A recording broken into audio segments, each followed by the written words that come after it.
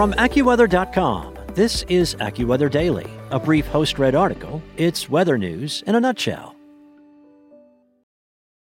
Say goodbye to your credit card rewards. Greedy corporate mega stores, led by Walmart and Target, are pushing for a law in Congress to take away your hard-earned cash back and travel points to line their pockets. The Durbin-Marshall credit card bill would enact harmful credit card routing mandates that would end credit card rewards as we know it. If you love your credit card rewards, tell your lawmakers, hands off my rewards. Tell them to oppose the Durbin-Marshall credit card bill. From AccuWeather.com, this is AccuWeather Daily, a brief host-read article. It's weather news in a nutshell. Today is Tuesday, May 11th. The oldest park ranger shines a light on the often forgotten World War II homefront heroines by Monica Danielle. I was born in 1921, and I'm still here, which means that I knew my great-grandmother. Betty Charbonnet Reed Soskin's great-grandmother was born into slavery and became a free woman during the Emancipation Proclamation. She lived to be 102 years old. At 99 years old, Soskin has led an equally storied life. She has written a memoir, Signed My Name to Freedom, which chronicles her experiences as a file clerk during World War II in a Jim Crow segregated Union Hall. She's also a music composer, singer, activist, and former legislative representative. It was in her role as a staffer for California State Assemblywoman Dion Ariner that she began sitting in on planning meetings for the Rosie the Riveter National Park. The goal was an experimental urban park with locations scattered around Richmond, California, that paid tribute to the home front workers of World War II. As the only person of color in the room, Soskin knew that the dozen or more locations that would form the park were sites of racial segregation.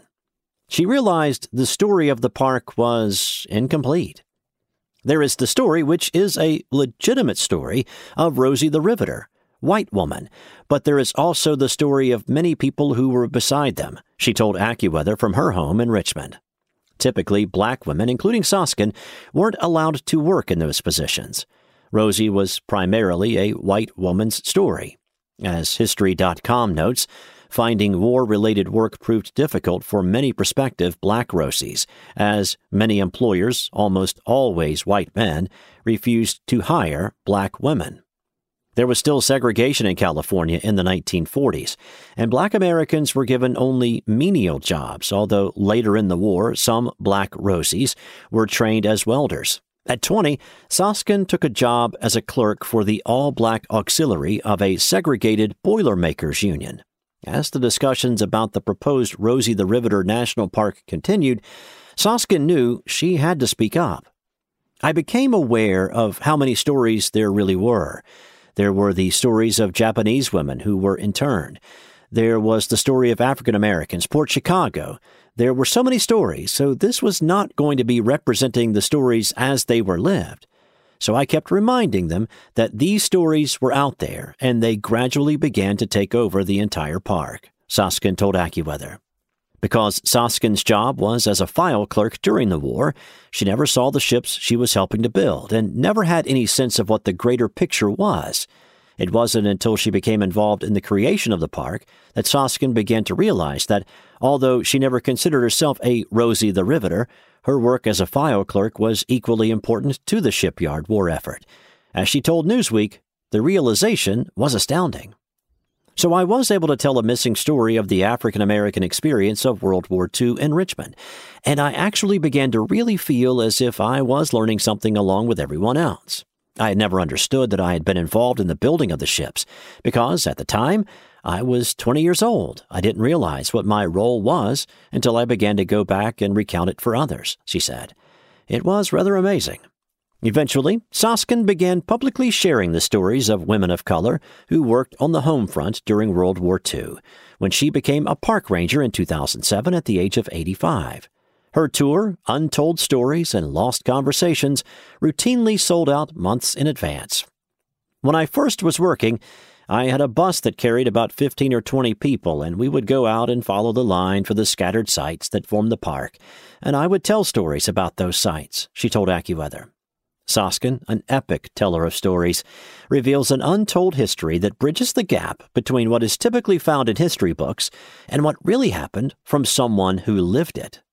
The people that I speak to who come in have no idea what's there until they meet me and all kinds of things begin to come out, she said. But it isn't just history that concerns Soskin. It's how history will inform the future and, especially, young women of color. She wears her park ranger uniform all the time, as she told the U.S. Department of the Interior. Because when I'm on the streets or on an escalator or elevator, I am making every little girl of color aware of a career choice she may not have known she had. That's important. The pride is evident in their eyes, and the opportunities get announced very subtly to those who've lived outside the circle of full acceptance. As she sits in her home, a great-grandmother herself now, with her daughter by her side, Soskin was asked if she ever wonders what her great-grandmother, who was freed by the Emancipation Proclamation, would think of her life. "I don't think that she could possibly understand what's going on with my life," Soskin responded. "I don't think that she nor my mother would understand what's happened in my life because the world was changing so much and so fast while we were staying in place that I don't know what my great-grandmother could have felt." An incredible full-circle moment for a family consisting of women who have experienced ugly yet crucial American history that is too often swept under the rug. As Soskin has pointed out numerous times over the years, what gets remembered is a function of who's in the room doing the remembering. Thank goodness Soskin was in the room. If you would like more information about the Rosie the Riveter World War II Homefront National Park, there's a link here in the article. That's it for today. For your local weather at your fingertips, download the AccuWeather app or head to AccuWeather.com. Say goodbye to your credit card rewards. Greedy corporate mega stores, led by Walmart and Target, are pushing for a law in Congress to take away your hard-earned cash back and travel points to line their pockets. The Durbin-Marshall credit card bill would enact harmful credit card routing mandates that would end credit card rewards as we know it. If you love your credit card rewards, tell your lawmakers, hands off my rewards. Tell them to oppose the Durbin-Marshall credit card bill.